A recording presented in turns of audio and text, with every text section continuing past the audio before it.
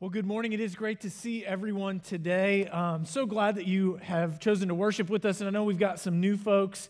And so I want you to know, if you are a guest with us, newer or brand new with us for the very first time, we love it when new folks come and check out our church. And so if I didn't get a chance to meet you on the way in, my name is Bill, and it's my privilege to serve as the lead pastor here at the table. And I want you to know we absolutely want to connect with you. And so if you have questions about the church or questions about something that we've done this morning or that you hear in the message, let me know. I'll be available after the service this morning. I'll head out to the connection area, so out the doors to the right. I'll just kind of hang out over there and would love to visit with you for a few minutes. I'm really excited that you have chosen to worship with us this morning. Now, on your way in, you might have received one of these little cards. So hopefully you got that. If you didn't, maybe it was because you saw what it said and you ran away from it and you thought, what's wrong with you? It's like Walmart. I went to Walmart a couple weeks ago, and which I never do, but they had all their Christmas stuff out already. And so you're like, it's not even Halloween. What's the deal with the Christmas things? So yes, we have to be like Walmart and begin thinking about Christmas already. We are planning for that as a staff, but the reason that we are handing those out today is to let you know that we are having a children's choir that's going to perform in our services on December the 18th. The reason that information is really important for you today is because rehearsals for that start next Sunday.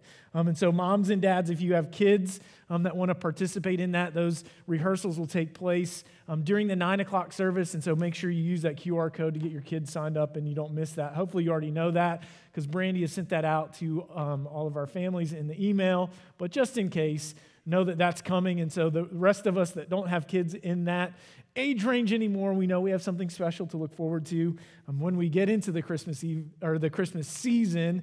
And we're not going to think about it until then, but we know it's happening, okay? So that's good. Let me pray, and then we'll jump into the message. Father, I do pray that you would quiet our hearts over the next few minutes and that you would speak to us. Challenge us where we need to be challenged, encourage us in those places where we need to be encouraged. But I pray, God, that you would meet with us today. And it's in Jesus' name that we pray. Amen. I have been bothered by a question for the last few months.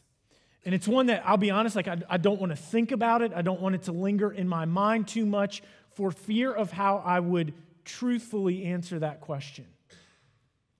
A couple of months ago, I was having a conversation with a group of pastor friends, and another friend that we know, he had resigned his church and resigned from his ministry several months before, and as we were talking, he got brought up in the conversation. How's he doing? So one of the guys that I was talking to had actually spoken with him, and he shared with the group that he hadn't attended church since the time that he resigned from his church, and it had been over 6 months. And the guy that I was talking to in that conversation had talked with him. He said to him, man, I don't understand. How can you do that? For years, you stood up on Sunday morning talking about the importance of church, encouraging people to attend church, to be involved in church and all of that. And now look at what you're doing. And he said to us, I just don't get it. But I thought to myself, man, I do.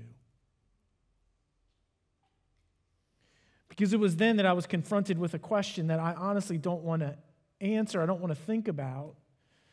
And the question is this: if you weren't a pastor, would you attend church? It's interesting for me, I've never truthfully had the option to go to church or not. I mean, growing up in my family, it was a given, and then by nature of my employment, it was also always a given. But I do wonder how I'd answer that question. I know how I'm supposed to answer that question. I'm supposed to say, of course I would attend church. I understand the importance of being involved in church. I mean, I grew up in church. Many of you know part of my story that was highly influential on my life, my involvement in church. And I think when it comes down to it, if I weren't a pastor, would I attend church? I would do so because I know it's the right thing to do, and hopefully that's just a part of who I am. You do the right thing just because you know it's the right thing to do. But the reason I don't really want to think about that question is because I'm not really sure how I would feel about attending church. And I know some of you are thinking, Bill, how can you stand up on Sunday morning and say that? If that's how you feel, how are we supposed to feel? And I understand that. But I think I need to be honest with you. It's a value that we have as a church, is authenticity. And I don't know if some of you may have picked up on this. This series is kind of therapy for me and for our staff a little bit sometimes. And so I want to tell you why I am fearful that I would feel the way that I am afraid that I would. And that's because I recognize that there are a lot of things in the world of the church today, at least in America, that get associated with Christianity that just aren't Christian. So in churches, I think it's presented a lot like, to be a Christian, this is what you have to do or what you ought to do or you ought to think this. And I think to myself, that's not true. Now, some of those things aren't necessarily bad. So they're not bad things, but they are just things that aren't Christian. They get associated with Christianity, but they're not essential to be a Christian. There are other things that I think are talked about in churches, like here's what it means to be a Christian, and I think it's honestly at times anti-Christian. And so in the role that I have now, and the influence that I have, when I see some of those things happen in the world of the church, and I get it, like this, I don't know, almost maybe it feels a little arrogant for me to say this, and I don't mean it that way, but when I see things happening in the world, maybe I can have influence in our church and help us to not be like those bad things that I see that exist out there. And I even have influence with other churches in certain places, a little bit of influence with other pastors and churches, and so I think maybe I can help shape things a little bit. But so the reason I'm so afraid of how I'd feel if I weren't a pastor is without the role, without the influence, I just wonder if as I observe these things that are happening, because if I didn't have that influence, would I just throw up my hands and walk away? We've talked about it in this series some. It shows up in the video, this deconstruction movement where younger adults primarily, especially, are asking questions about the faith, some of them walking away from the church. Some of the reasons are the frustrations that I have. They see things happening in the world of the church that just don't match up with their view of what the church is supposed to be or what it means to be a Christian, and because of their lack of influence or maybe their powerlessness to do anything about it, they're walking away from the church. Others walk away from the church for different reasons, though. Sometimes people walk away from the church because they're wounded by the church. So the church does something, and I wouldn't say that it does something intentionally, but does something. Hopefully it never happens intentionally, but the church does something that hurts a person. Sometimes it's not just what the church does, it's what the church doesn't do that can wound a person as well. It could be an unmet expectation. There's an expectation that the church is supposed to do something, and that in a certain situation, and the church doesn't do it, there can be a wounding that results from that. Sometimes I think it's unrealistic expectations. There's an unrealistic expectation that the church is supposed to do something that they don't do. At other times, I'll just be really honest, I think it's a realistic expectation. But for whatever reason, maybe something falls through the cracks and the church doesn't do what it's meant to do, and so there can be a wounding that results from that. I will tell you, the scariest thing for me as a pastor is to think that I could do something that would cause somebody to walk away from the church. And I'll tell you, it's bad when maybe we do something or I do something that causes somebody to walk away from our church, but knowing that they're just going to go to another church, right? That never feels good, but it's okay. They're still going to be connected somewhere. But what's far worse than that is me thinking that I could do something that would cause people to walk away from church for good. And the truth is that there's no perfect church. The church is made of imperfect people.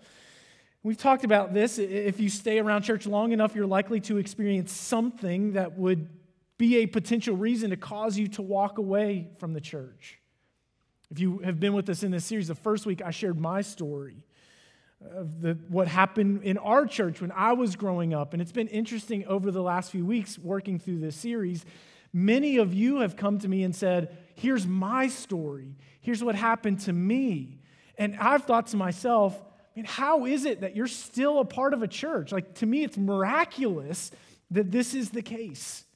Because you have experienced things that are justifications to walk away from the church and never come back. And I say, how is that even possible? And maybe part of the reason that you're still here is because of some of what we're going to talk about today. Because of regardless of how you feel, you can't quit the church. And this morning I want to tell you why. So if you have a Bible with you, you can turn to the passage that we're looking at this morning in Matthew chapter 16, verses 13 through 20. And Matthew is the first book in the New Testament, the first gospel or the story of the life of Jesus. If you don't have a Bible in front of you, it'll be on the screen as I read it, or if you have the Bible app on your phone, you can navigate your way to our live event and follow along. Let me read this passage for us. Matthew chapter 16, starting in verse 13. When Jesus came to the region of Caesarea Philippi, he asked his disciples, "Who do people say that the Son of Man is?" And the Son of Man being the title that Jesus often used of himself. And they replied, "Well, some say John the Baptist, others Elijah, still others Jeremiah or one of the prophets. But you," he asked them, "who do you say that I am?" And Simon Peter answered, "You are the Messiah, the Son of the living God." Jesus responded, "Blessed are you, Simon, son of Jonah, because flesh and blood did not reveal this to you, but my Father in heaven. And I also say to you that you are Peter, and on this rock I will build my church, and the gates of Hades will not overpower it. I will give you the keys to the kingdom of heaven. And whatever you bind on earth will have been bound in heaven, and whatever you loose on earth will have been loosed in heaven." Then he gave the disciples orders to tell no one that he was the Messiah. The key phrase that we are going to be looking at, zooming in on today, is the phrase where Jesus said, "On this rock, I will build my church." And you might find this interesting. Jesus used the word church exactly 2 times in his ministry. At least 2 times it's recorded for us in the New Testament. It's entirely possible that he said it more than that. There are 2 times it's recorded for us. Now, you would think, in light of what Jesus came to do, that he would talk about the church a whole lot more than that. Jesus came to save sinners and to establish the church, and so you would think that he would talk about it a lot. I think he did talk about it a lot, but we don't see it because of how we define the word church. And so when we read the word church here in Matthew 16, when we read it in the New Testament, we have to ask ourselves the question, what did Jesus mean when he used the word church? We can't insert our definition or our experience into the mind of Jesus when he said it. So the question is, what did Jesus mean when he said church? Not what do we mean when we say church? So Matthew 16 is actually the first time that Jesus used the word church. The other time that Jesus used the word church is in Matthew 18, in what is, many of you have heard me say this many times, is the ill-named church discipline passage. It is not identified very well because it is not about church discipline. It is not about kicking people out of the church and telling them how bad they are. It is about reconciliation. And so I wish we knew it as the personal reconciliation passage.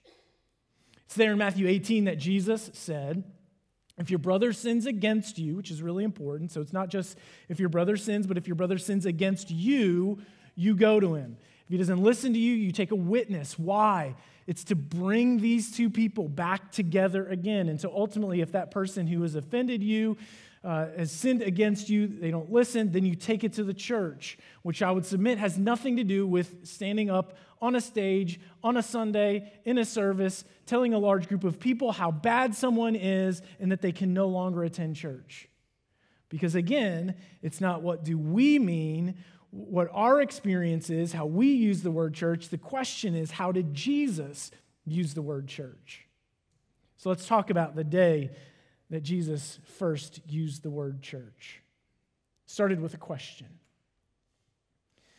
Who do people say that I am? I wonder how long the disciples looked at their feet when Jesus asked that question. Right? In school, I was never one who was really quick to answer questions from a teacher, afraid that I would get it wrong or something. And so if I were in the shoes of the disciples, in their sandals on that day, there's no chance that I would have said anything. After some moments of silence, one of the disciples said, Jesus, I've heard people identify you as John the Baptist. Now, by this point in Jesus' ministry, John the Baptist, who was the forerunner of Jesus, he had been killed. And so many people thought that Jesus was John the Baptist reincarnated. Somebody else then said, well, I've heard people say that you're Elijah. Elijah is a prophet in the Old Testament. But there is a prophecy in the Old Testament about Elijah coming back. And so people thought, well, maybe this is it. Maybe this is Elijah who's come back. Somebody else said, I've heard people say that you're maybe Jeremiah or one of the other prophets. And we're not exactly sure with the association between that, other than the fact that people looked at Jesus and saw him having some spiritual authority. And so there's some correlation to somebody with spiritual authority somewhere. Maybe that's who Jesus is. And then the question changed. And he said, what about you? Who do you think that I am? And the way that I picture this scene, Peter's hand immediately goes up, a lot like the annoying kid who sits in the front of the middle school classroom, who as soon as the teacher asks a question, he's always got his hand up. I know. You are the Christ, the Messiah, the Son of the living God. And what's incredible is that for the first time, this guy who most of the time gets it wrong, got it right. And I almost picture Jesus laughing at this point, like, yes, Peter, that is the right answer, but the reason you got the right answer is not because you just figured it out, but the reason you got the right answer is because my Father revealed this to you. And then Jesus said, you are Peter, and on this rock I will build my church, and the gates of hell will not stand against it. The beginning part of that statement of Jesus, you are Peter, and on this rock I will build my church. There is some debate about its meaning. So when Jesus said, on this rock I will build my church, what was he referring to? Was he referring to Peter, or was he referring to something else? I don't know if you've seen these commercials that have been on TV recently, but it's a husband and wife kind of having a disagreement about something, and they're like, man, if we could just have the replay review of this, and they throw the challenge flag. I think in this case, if we could throw the challenge flag and have a video review of what was happening in this conversation with Jesus and the disciples, it would really help us out a lot. Because there's a play that is happening, a play on words, because Peter does mean rock. And so here's what I think Jesus is doing. Jesus said, you are Peter, you are rock, but on this rock, and he points to himself, I will build my church. And so what Jesus was doing when he said that is that he was saying that the foundation of the church is built on the person and work of Jesus. This identification of Jesus, which Peter very clearly laid out, that Jesus is the Christ or the Messiah, the promised one, the Savior, the Son of the living God. It was on that foundation, that's what the church was built on. It's built on the person and work of Jesus, who laid down his life for us and saved us from our sins so that we could have a relationship with God that lasts forever. But the most important question that we have to answer today is when Jesus said, I will build my church, what did he mean? I would submit to us that when Jesus said, I will build my church, he was talking about people and not a place. It's so important that we don't insert our definition into what Jesus was saying or how we think about church. I don't know, John, why does it always happen on Sunday morning at 9 o'clock? If we could figure it out, we would fix it a long time ago. So it'll close in just a second. Jesus was talking about people, not a place. Now, we use the word church to talk about a place. You would say that right now you are at church, a place. You probably thought to yourself this morning, we're going to church, this place. But when Jesus used the word church, he was talking about people, not a place. The word church that Jesus uses is the Greek word ekklesia. It's a compound word, meaning it's made up of two words. You shove them together. First word is ek, which is a preposition meaning out of or from.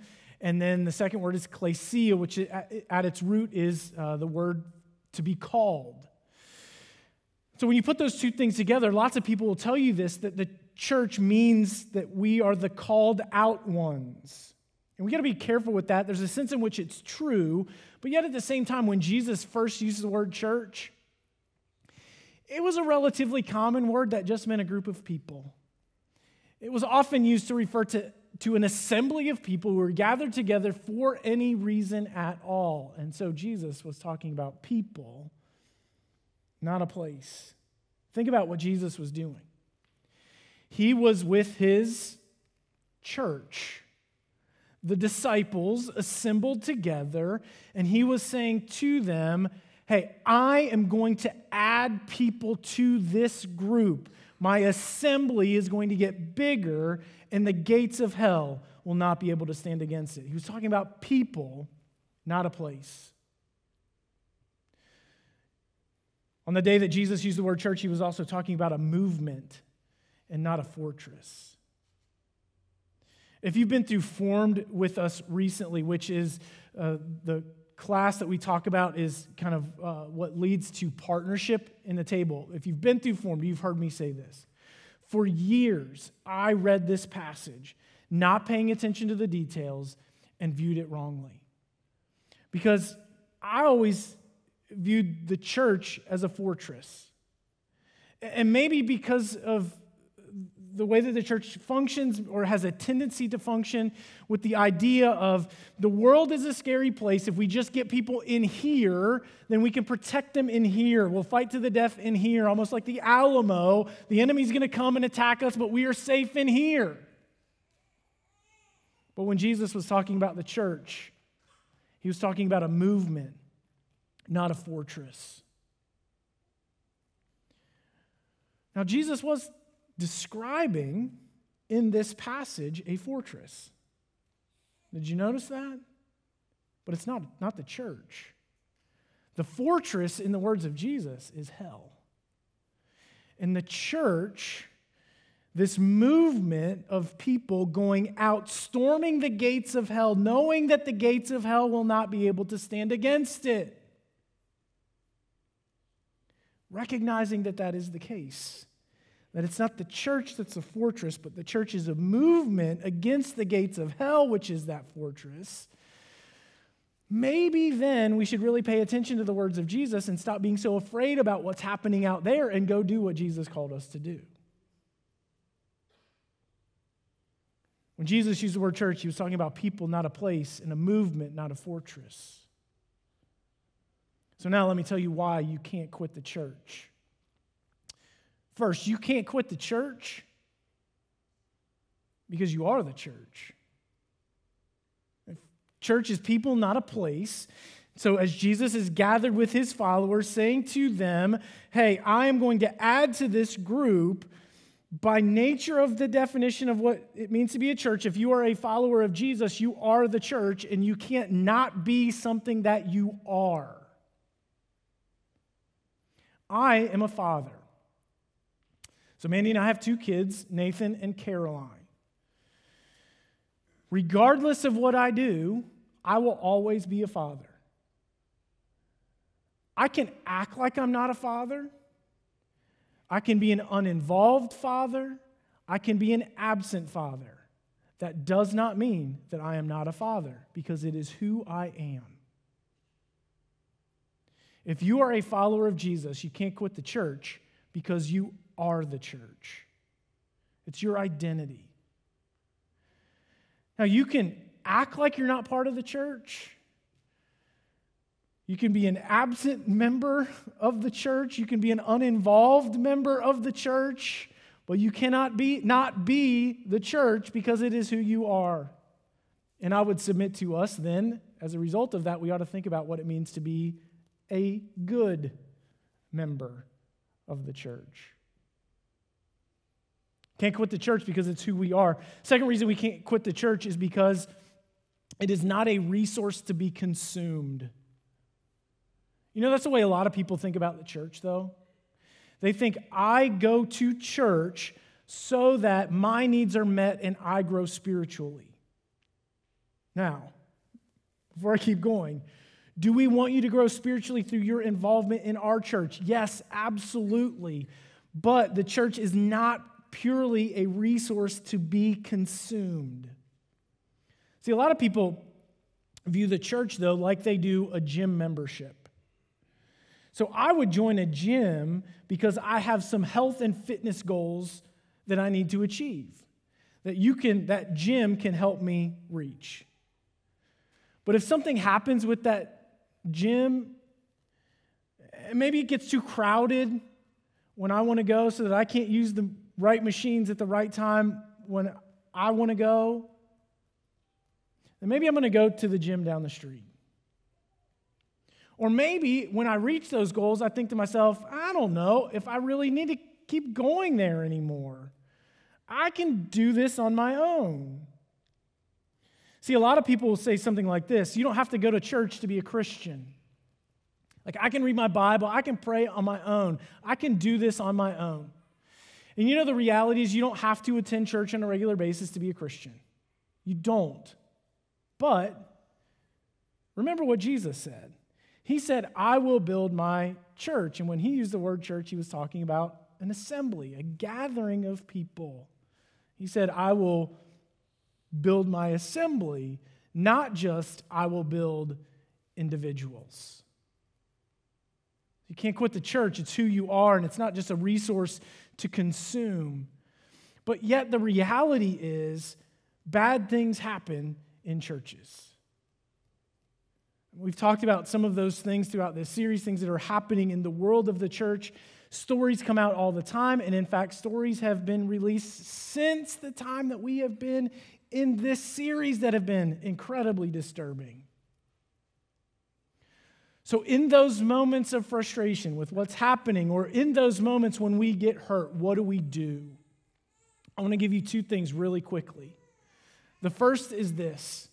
When you feel like you want to quit the church, lean in and in humility act like Jesus. I said it before, if you're around church long enough, you're going to experience something that would cause you to think, man, I don't know if I want to be a part of this anymore. And you're going to be tempted to walk away. You're going to want to push away from the church. But in those moments, I would encourage you, instead of pushing away, to lean in and get involved so that the church can be all that Jesus intended it to be. And I know we've got lots of new folks that have been coming to our services recently. And I would highly encourage you, lean in, get involved, help us to show this community what the community of faith is really supposed to be. Lean in and serve so that we're serving together and serving our community. Lean in and be involved in a group. And maybe your mindset is, and this is a bad mindset, I'll tell you that, but maybe your mindset is, I don't really need to be involved in a group, but here's what I would say to you. Maybe somebody needs you. So lean in. Get involved. Don't push away, but do it in humility. Because there are a lot of people who kind of get the idea, you can see them on the internet, all over the place, who just want to be critics of everything. And we have to be careful to not do that. But with humility, not that we've got all the right answers, but that in humility we're going to lean in and try to do the best that we can to make the church everything that Jesus meant it to be. So that's first. When you want to push away, lean in and get involved. The second thing I would really encourage you to do in those moments of frustration or in those moments of hurt and pain, remember this. The church is God's plan A to reach the world, and there is no plan B. Church is God's plan A to reach the world. Remember, I said that Jesus talked a lot about the church, but we miss it just because of the way that we think about church. Matthew 28, 19 and 20, what we refer to as the Great Commission, Jesus gathering his church once again. He told the disciples to meet him on the mountain. He gathered his assembly and said, go make disciples. That's our mission. That's what Jesus has called us to do. He's called the church to do. The way that we say it as a church is we exist to lead people into a life-saving relationship with Jesus. And it is our vision to see everyone's faith come alive so that we can deploy disciple makers and make the difference that Jesus has called us to make in the world that we live in, starting with our homes and then where we work and in our schools and in our communities. This is what Jesus has called us to do. The church is God's plan A to reach the world. There is no plan B. Now, for just a second, I want you to think about this. This is not a great assumption, but let's just assume that we get it. Let's assume that we're the only ones that get it. Again, not a great assumption, but let's assume that we're the ones that get it. If we quit, if we give up, if we walk away, what's left? Because we have a mission that Jesus has called us to, and there is no plan B. I will freely admit to you there are moments of frustration that I have with things that are happening in the world of the church today that cause me to say, man, do I just need to walk away? But I can't. Because I know that there are people that are counting on us. And I think God has given us an incredible opportunity, an incredible mission field, that in the midst of all kinds of craziness that's happening in the world of the church, that we can be the place that says, here's what it means to be a genuine follower of Jesus. Regardless of how we feel, we can't quit the church. So let's lean in and make a difference and do what Jesus has called us to do. Will you pray with me?